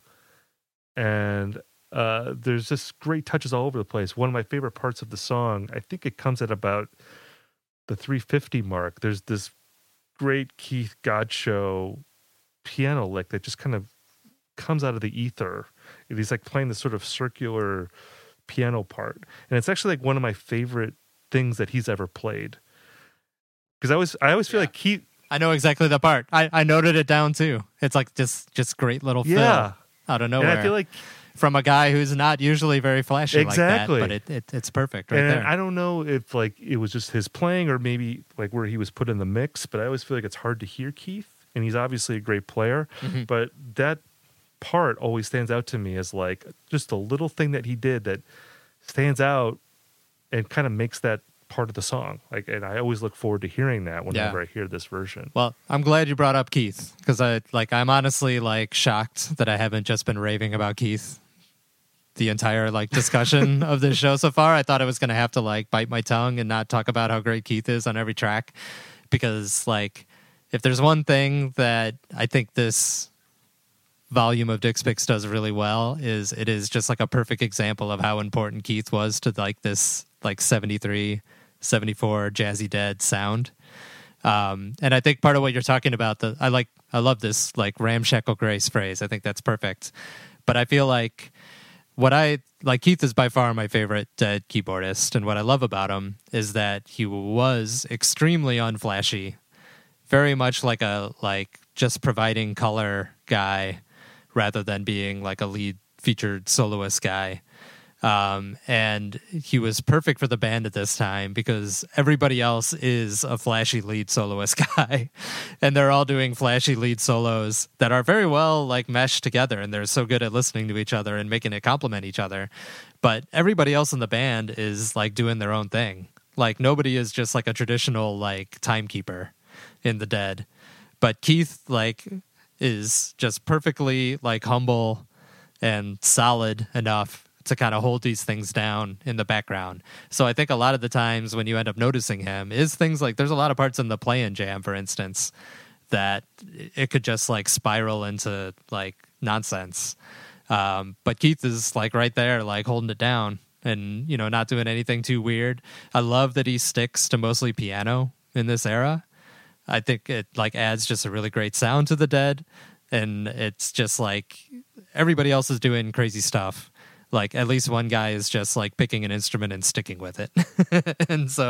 and I feel like, you know, this like very much like, well, two things. I think like the Dead swing harder in like 73, 74 than they ever did in any other era. And that's partly down to Keith. And I think it's just sort of his like background as a piano player. But it's also, of course, the fact that it's like one like prime, like one drummer dead time, and there is no like Mickey Bill like sort of interplay that can like it's just like the death of swing in the Dead.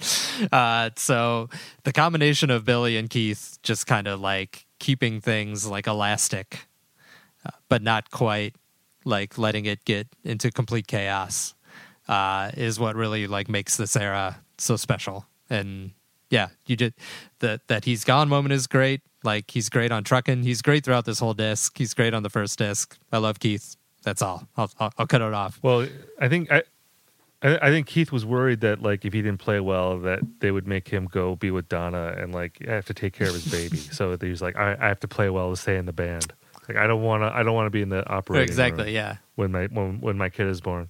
I love Keith too. My thing with Keith is always that, I guess, disagreeing with you a little bit, I always wish that he was a little more aggressive because I love piano and I love, like, you know, I talked about early 90s Dead before. I always loved like what Bruce Hornsby brought to the band because he was more of an assertive player and would actually like, you know, be a little bit more prominent. He would kind of push Jerry a little bit more. I feel like I totally get what you're saying about him kind of holding the band together. I feel like at some point he became like a little too deferential to Jerry, and he kind of just blends into the background more and more as the 70s unfold. And obviously he was dealing with his own personal issues that affected his playing. But I wish that he would maybe be a little more assertive, because like when I hear, again, like in this song, his just little thing that he does at around like 350 or so, like I just love that so much, and I wish there were more sort of flashes like that in Dead songs. I think that would have added something, because I definitely think he had the capability to play that. He was obviously the most talented piano player that they had, you know, probably by far, I guess, other than Hornsby. But obviously a great player, and I love his playing on this song. Second track is Truckin', and it's interesting because like on the CD, it's split into 3 different tracks. Truckin', going into Nobody's Fault But Mine, the Blind Willie Johnson cover, and then going into the first jam on this side. In a way, this kind of feels like all the same song to me, with like this sort of, because the Nobody's Fault But Mine, it feels sort of like an interpolation more than like a full-fledged song in the middle of Truckin' going into a jam. But I'm always curious like how these things get split up on track listings, like, you know, because sometimes it's like how do you know when a jam actually ends, or like when something is a separate track? I guess here it's clearer because they do go into Nobody's Fault But Mine, which, by the way, I think most people listening to this podcast probably first heard that song on Led Zeppelin Presence. Yeah, I was gonna say, I don't know who this Blind Willie Johnson is. I thought it was a Page Plant original from it's kind of funny how 1976's Presence. It's kind of funny how Page and Plant took credit for a song that an old blues guy wrote. It's kind of amazing they would do that, but they did do that. And weird that they let the Grateful Dead cover their song like 3 years before Led Zeppelin's version came out. I just like the chronology doesn't make sense here. I don't know what's going on. I will say that the first time I heard this record, that did blow me away because I was not familiar with the Blind Willie Johnson version of the song. And, you know, Jerry Garcia is clearly singing the chorus to Led Zeppelin's Nobody's Fault But Mine. And it was like, oh, and it was like, you know, the Usual Suspects scene, like where you drop the coffee cup and it's like, whoa, Led Zeppelin did it again. They stole another song. Whoa, these British people ripped off black people. Wow. But anyway, I mean, it's what the other cool thing about that, and you know, the Dead, they played it a handful of times, and I haven't heard the other versions, but what kind of jumped out to me about this one in particular is that it's basically new Speedway Boogie, but with Jerry singing Nobody's Fault But Mine over it. Like it has like almost exactly the same energy, if not some of the same chords. I'm not musically inclined enough to judge, but like just a kind of a side cover or sort of their own sort of interpretation, I guess, mixing it with things that they would normally do. So the Truckin', it's a good version of Truckin'. It's like pretty upbeat. It's pretty rockin'. I mean, it's not terribly different from other versions of Truckin' that they played during this era. But it's good. And I really love the drifting into Nobody's Fault But Mine. And then they go into the jam, and it's another kind of noodly jam. Like there's two tracks on the second disc that are credited as just jam. And I think this is like the lesser of the two jams. I think the other one is like pretty awesome, and this one is like pretty good. But again, more on the noodly I mean, this side. This is where I don't have a lot. Like, this is where the play-in on the first disc looks like sort of less interesting to me. Is that I actually really like the first jam on this disc. And I don't know why it's not just labeled as the other one, because Jerry even kind of plays the other one riff real quick at the end of Nobody's Fault But Mine before they get into this. But I feel like it's doing kind of the same thing that the play-in is, but in a much more effective manner. I don't know. It's just my opinion, but I feel like it has a little bit more like room to breathe, and it's got a little bit more of a direction to it. Probably because they know that they're heading into the other one. They just don't know when they're going to get there. I think for me, like, I like this jam. I like, you know, I'm pro noodly, obviously, on this album. So, like, I like this noodly one too. I think I'm already looking ahead to the next jam that is on the other side of the other one, which I really, really love, which seems like a precursor to like Space, basically, like before they did Space. I think they started doing Space in like the early 80s. Officially, and also like, Sea Stones before that. It sounds very Sea Stony. Right.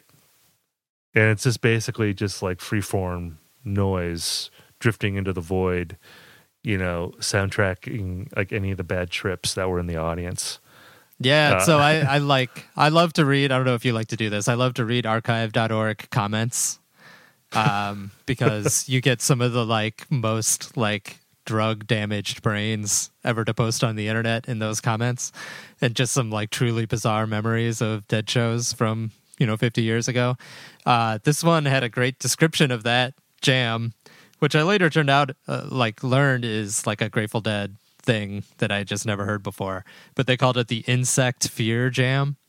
Okay. Which is a really accurate description of it, but also it turns out like is like a phrase that had kind of been floating around like the Dead world, like in these like pre-space experiments that they were doing. Like it turns out like Mickey Hart's Rolling Thunder album, which came out in 1972, Jerry's credited as playing Insect Fear on one of the tracks, and it like they also used it to refer to some of like the what's it called on the Garcia solo album. It's like the Eep Hour, like these just weird avant-garde experiments. But I just love that. Like, it's kind of like, of all these weird sort of like names for specific Grateful Dead jams that came up again and again, like the Beautiful Jam or the Mind Left Body Jam or all the Feelin' Groovy Jam, all these things. I love like the Insect Fear Jam. That just sounds really, really palpable and accurate to me for what they do. Aptly named. And what that jam reminded me of too is that scene in Long Strange Trip where Steve Silberman talks about how, like in the second sets, like the Dead would kind of go to the edge of sanity and like take the audience with them, and it would get really, really dark, and then they would inevitably go into like Stella Blue or Morning Dew, like one of these epic ballads, like sort of the beauty coming out of the murk, which is what they do in this show, going into Stella Blue out of that, dark jam. And it's such a cool transition, and it's, such a stock Grateful Dead trick. But it works like so many times, and it really works in this set. And Stella Blue, of course, and Stella Blue, of course, being one of the new songs at that point, one of the great, probably the best song on Wake of the Flood. If, either that or Eyes of the World. I mean, those, I think, are probably the two best tracks on that record. Yeah, and I want to make sure we mention in another sort of recurring bit that we might be doing over this series. So all these Dick's Picks volumes, at least early on, had a little caveat emptor warning label on them, usually to talk about that the sound quality wasn't going to be up to snuff with what you would typically hear from a live album of the era. And that would be, the exact phrasing is pretty funny on the first one. They mentioned that there are various glitches, splices, real changes, and other oral gremlins contained on this said original tape. So, but it's important to note, if you didn't already know this, that the first jam, actually, the pre-other one jam, actually cuts out a good 4 minutes of music, which was the only reason why Phil would allow this to be released is if they cut out a 4-minute Phil Lesh bass solo, which happens between Nobody's Fault But Mine and the start of that pre-other one jam. Now, Steve mentioned that there's a soundboard on Re-Listen that is this full show, but I think that section is also cut out of the soundboard. So you actually have to go onto Archive and find the audience tape of this night. And you can listen to this bass solo. And I'm of two minds here. One, I think it kind of sucks. I mean, we've talked about the reasons for like only releasing part of the show and re-scrambling it. And there's probably good reasons, technical and artistically, for doing that. It kind of sucks that Phil is like just cut 4 minutes out of the middle of this sequence. Like, because, these things are supposed to be like, accurate documents of Grateful Dead history, and just like, chopping out entire minutes of the jam is pretty like over the line, I would say.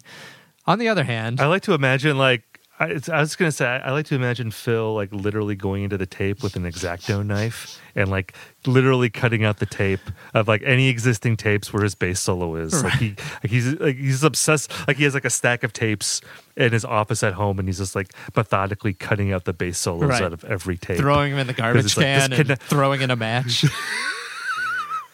Exactly. This cannot stand. Right. And then he takes the ashes. Yeah. He takes the ashes out to sea, like at the Pacific Ocean, and he dumps the ashes out at sea. Exactly. So that no one will ever find the remnants of his bass solo. He serves them in his, like chicken wings at his restaurant out there in California. No, so seasoned with discarded bass solos. Exactly. So I was gonna say I was all in a huff and very offended that Phil Lesh would do such an awful thing. And then I went and listened to the audience tape, and it is like truly a terrible bass solo. It is like, it's cool for about a minute because you're like, wow, like Phil's doing some cool bass droney stuff here. This has got a good vibe to it. And then it just turns into like something I would imagine Gene Simmons doing at a Kiss show, where it's just kind of like real like distorted solo bass and like just like totally like wanky in all the ways that like you were saying earlier, like what people think the Grateful Dead sound like. It was like one of those shreds videos, that were on YouTube, or a big thing for a while, where it's just like terrible music overdubbed a real live video. It's bad. It's worth listening to just to be like, as like a curiosity. But I would absolutely say that the version on Dick's Picks is better and has much better flow because you don't have 4 minutes of Phil Lesh just kind of jerking off between Nobody's Fault But Mine and Other One. I love his playing, but the list of bass players that I want to hear play a bass solo is extremely short. Like it's probably like Jaco Pastorius and like maybe like Cliff Burton, and maybe that's probably it. Like there's not that many bass solos that you want to hear. But going back to the sort of historical document aspect of that, it's really easy to lose sight of like how unique it is to have a band like the Grateful Dead that is able and willing and also able to profit from all these people that want to hear this stuff. But I mean, most bands would never put out this much stuff. And I actually had this realization when I was listening to that podcast about Fish, Long May They Run, where they were talking about like the early days of like live Fish, like when they were selling downloads of their shows, and they made a decision early on that they were going to post every show. And they made a point of sort of saying that was like a big deal for them to agree to do that, because like most bands would say like, oh, we played a shitty show, like we're not gonna share that with people, like like we don't want to embarrass ourselves. And obviously on this record there were pains taken to present the best, to present the Dead in the best light, but there's still a willingness on this band's part to risk embarrassing themselves, I think, way more than any other band of their stature. So I feel like we can forgive Phil for taking out a bass solo, like because they're giving us a lot. And you can go hear that bass solo if you want to, so if you really need to hear it, you can hear it.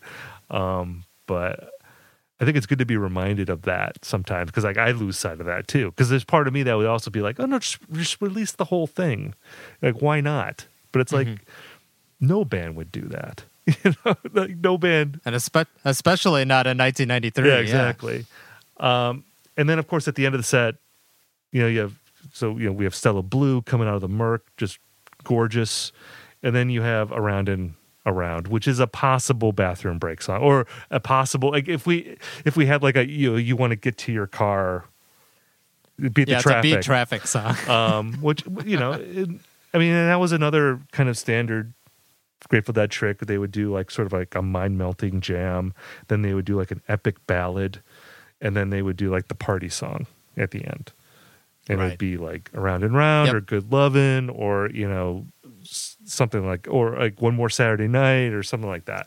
Sugar Mags, all the, it's always a Bob song, and that's fine because Bob is the one, he's the one leading the party, right? He's the one that's making sure everybody's having a good time, and he wants to make sure everybody goes home with a smile on their face, and he's going to play as many Chuck Berry covers as he needs to do in order to send everybody home happy. So that's one thing you miss with like the restructuring of the show, is you miss the good old like Bobby Chuck Berry bookend. Like it's so weird to me that they would both open and close a show with a Chuck Berry cover, but hey, Chuck Berry's pretty good, so yeah, exactly. Why not? And if you're in the room, that'd be great. It would be like, oh yeah, you're kind of going through the full spectrum of human emotion there, like from fear to love to like, let's have a party. And that's one of the great things about the Dead, is that they could be spiritual and then also be kind of dumb and fun, and you get both in the same show. And that's another thing that not a lot of bands give you. You're either getting the art and the very sort of serious thing, or you're getting sort of like the fun arena rock thing, and the Dead could give you both. And so you're getting that at the end of this set. So it's like a little bit of everything. That's what makes this disc so great as Grateful Dead music. So we didn't talk about this before the podcast, but I mean, do we want to give a verdict on each album? Do we want to give stars, or like a thumbs up or a thumbs down, or like a number of like Grateful Dead skulls out of 5, like for each record? See, I'm throwing this at you. We're jamming right now. Like this was unexpected. This was not planned. But do we need to give some sort of like overall assessment of each record, you think? I would lean no. And you say no? I would say no. And, just for people who have listened to this for an hour and 45 minutes but don't know who we are because we never really introduced who we actually are. I don't know. I've rated a lot of things in my life, and I've kind of gotten to the point where I'm tired of rating things. And you'll just have to, if you really want a number, come up with one for yourself based on our 2 hours of conversation about the show. That's a true Jerry Garcia answer right there. Yeah. I'm not going to take responsibility. I gave you the music, right? And you can decide what to do with it. It's in your hands. I will say that we're going to talk about some Dick's picks that I don't really like in this series. Good. This is one I really, really love. This is like one of my favorites. Yeah. And I have a lot of affection for it. I think it's a great album. It also has a lot of sentimental value for me, just because of where it fell in sort of my fandom for the Grateful Dead. So I have a lot of appreciation for this record. Yeah. And we're going to get to the ones that sort of played that role for me very soon. So this is one I was actually kind of less familiar with. I gotta say, weirdly, I jumped on midstream on the Dick's picks. So yeah, but I mean, I think people got the sense that I like it a lot. I like 73. I love Keith. I love One Drummer Dead.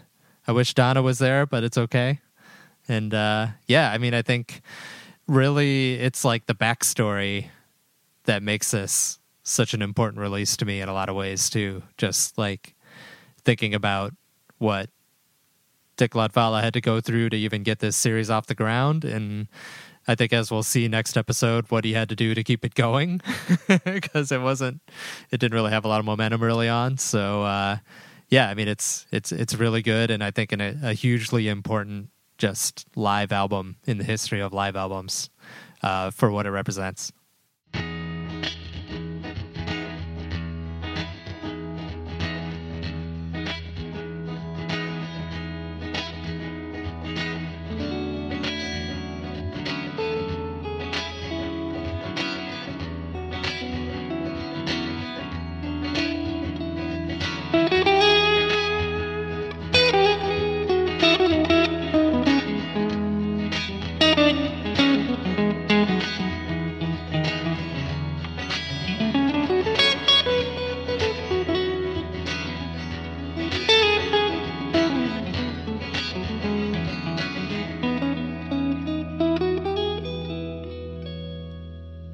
So a part of the show is the communal experience that we want to share with you, the audience, with exploring these records. So I just want to give a tip of the cap to our next episode, which will be airing in 2 weeks. It's going to be, of course, about Dick's Picks Volume 2. It's a show from October 31st, 1971, Halloween 71. It's a very short record. It's about 58 minutes long. A lot was cut out, but the stuff that's in there is pretty great. So I'm excited to listen to that. But before that episode, you all should check that out. So you're ready to go, and you're ready to sort of take this journey with us into the Dick's Picks universe. So definitely check out that episode. Actually, check out that record, I should say, before that episode. And we'll all listen to the Grateful Dead together. What could be better than that? Yeah, and presumably by the time this comes out, we'll have some form of social media that you can discuss the show with us. If you were there and have crazy archive.org style memories of the show, we would love to hear them. Or if you just want to tell us about buying the record at a disco round and the sun breaking through the clouds as it started. And, we'll take that too. And my hope is that people that we'll have our own Dick, the archivist, who will be like bootlegging our podcast, and there will be Dick's Picks versions of our podcast that people will be trading on the internet, and because there's lots of stuff that we don't put into this podcast, as hard as it might be to believe. Right. That would that be Dick's Picks? Yeah, maybe. I don't know. It would have to be a Dick, I guess. So if there's any Dicks out there who want to step up, send us a message. I mean, our field recordings are pretty raw, man. We're not doing much editing here. There's no overdubs, really. I'm not like, my vocals are like straight live. I'm not like going in the studio after we record this to like make sure that I'm taking out all like my lip licking sounds and throat sounds and all my off-key notes. But, Well, I do want everybody to know that I did play a 6-minute bass solo in the middle of this conversation, and if it's not there, it's all Steve's fault. Yeah, so he made me take it out.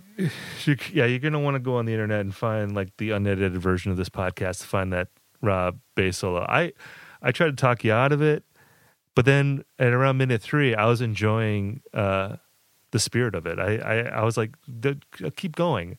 Like I thought about stopping you, but I'm like, no, keep going. I like this. Yeah. I was feeling see this through. What can I say? Got to push it to the brink. Exactly. All right, guys. Well, thank you all for listening to our first episode. I think it went well. And it's only going to get better from here, right? Right, Rob? I think it's going to get better from here. All right, guys. Only going to get better. All right, guys. We'll talk to you later. Take it easy. All right. See you later.